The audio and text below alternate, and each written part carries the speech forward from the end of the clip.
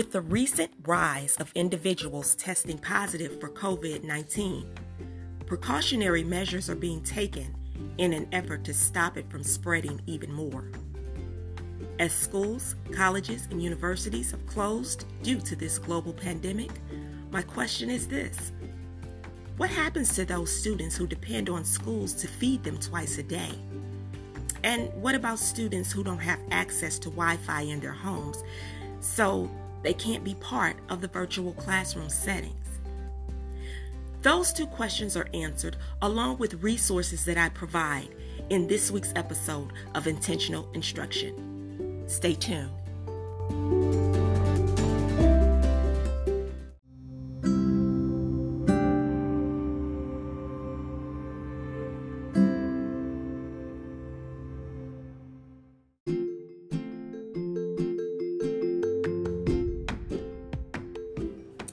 Welcome to Intentional Instruction, a place where we are educating with purpose.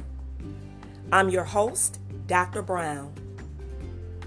As I record this week's episode of Intentional Instruction, I would be remiss if I didn't state that we are fully aware of the global pandemic that we are living through. Our current reality has caused a sudden change in our daily routines. COVID-19, also known as coronavirus, has changed life as we once lived it, and it happened suddenly. The sudden closing of schools, colleges, and universities has forced educators across the country to make an immediate switch to online learning. Grocery stores are now limiting the number of supplies and items that customers can purchase in fear of running out of these necessary items. These supplies or items are meats, water, paper towel, toilet paper, as well as other commodities. Worship services have been canceled or revamped so that people avoid physical contact with one another during fellowship time and communion.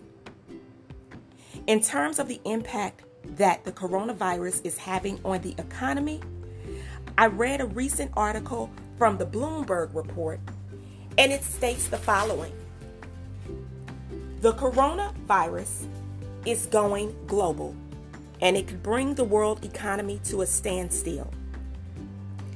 An epidemic that began in the depths of China's Hubei province is spreading rapidly. There are now significant outbreaks from South Korea to Italy and Iran, and the first deaths have been reported in America. The economic fallout could include recessions in the U.S., Euro area, and Japan, the slowest growth on record in China, and a total of $2.7 trillion in lost output. This is equivalent to the entire gross domestic product, or GDP, of the UK. Reflecting on the impact that school closures are having on students and families, right here in the U.S., school districts are being proactive. They are being proactive in addressing the needs of every student.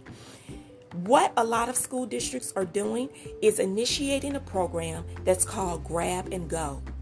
The Grab and Go lunch program allows students to still be able to eat, and the lunch is provided by the schools. What a lot of schools are doing is they are bringing their school buses to the bus stops where those students typically board the bus to go to school each day. Those school buses at a certain time come to that student's bus stop. The students simply are there at the bus stop waiting.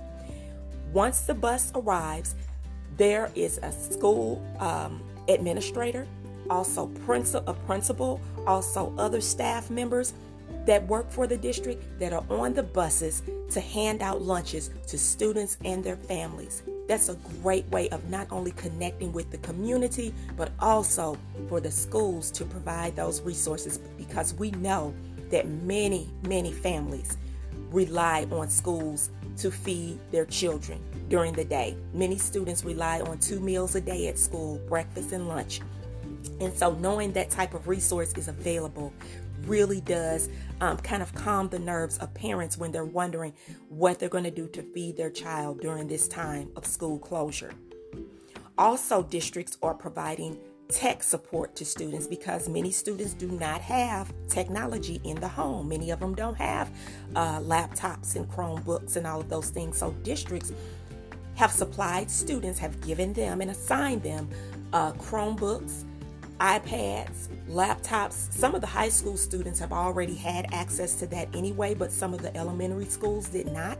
And so districts have assigned students or issued laptops, Chromebooks, tablets to students, as well as iPads, so that students can still have access to learning remotely from home. They can still have those opportunities to learn as students in other districts as well. And the other thing that I'm finding is that telephone companies are offering internet services to families from low-income housing or low-income families.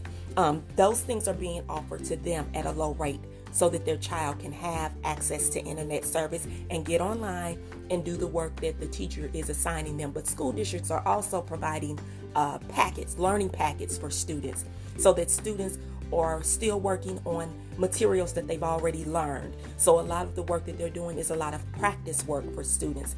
Teachers are not doing a lot of new learning material with students while they're not in the classroom. However, if school is closed indefinitely, then I'm sure that teachers will come together, of course, and we will provide support for teachers so that they can assign work to students covering some of the material that's unfamiliar. But for now, during this time that schools are closed, a lot of the work that students are doing is a lot of things that they've already worked on before, or just things that are reteaching, or just things that are enrichment, or just things that are practice for them, so that they can continue to learn and master the standards that were taught while they were in schools.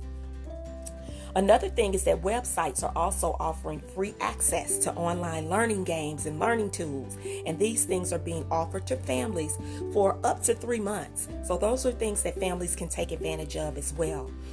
During these challenging times, I will say this, that it's good to know that we can still come together to help one another, even in difficulties. And that's why here at Intentional Instruction, I've included resources also to support students during their time away from school. You can find those resources also by going to my website, www.drspbrown.com.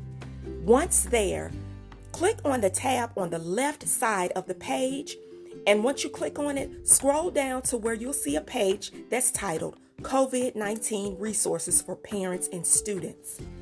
There, you'll find not only a list of educational links and websites, but also resources for low-income families needing additional assistance. So while these times are trying for us, and they're definitely uncertain for all of us, there are a few things that I know for sure for myself. And that is, number 1, God is a provider. Number 2, God is faithful.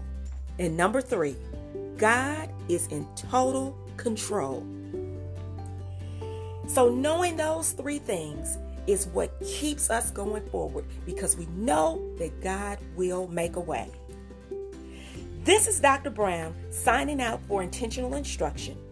But as you move ahead during these sudden changes in time and in our lives and in our daily routines, it is my hope that you be safe, be blessed, and until next time, go out there and be great.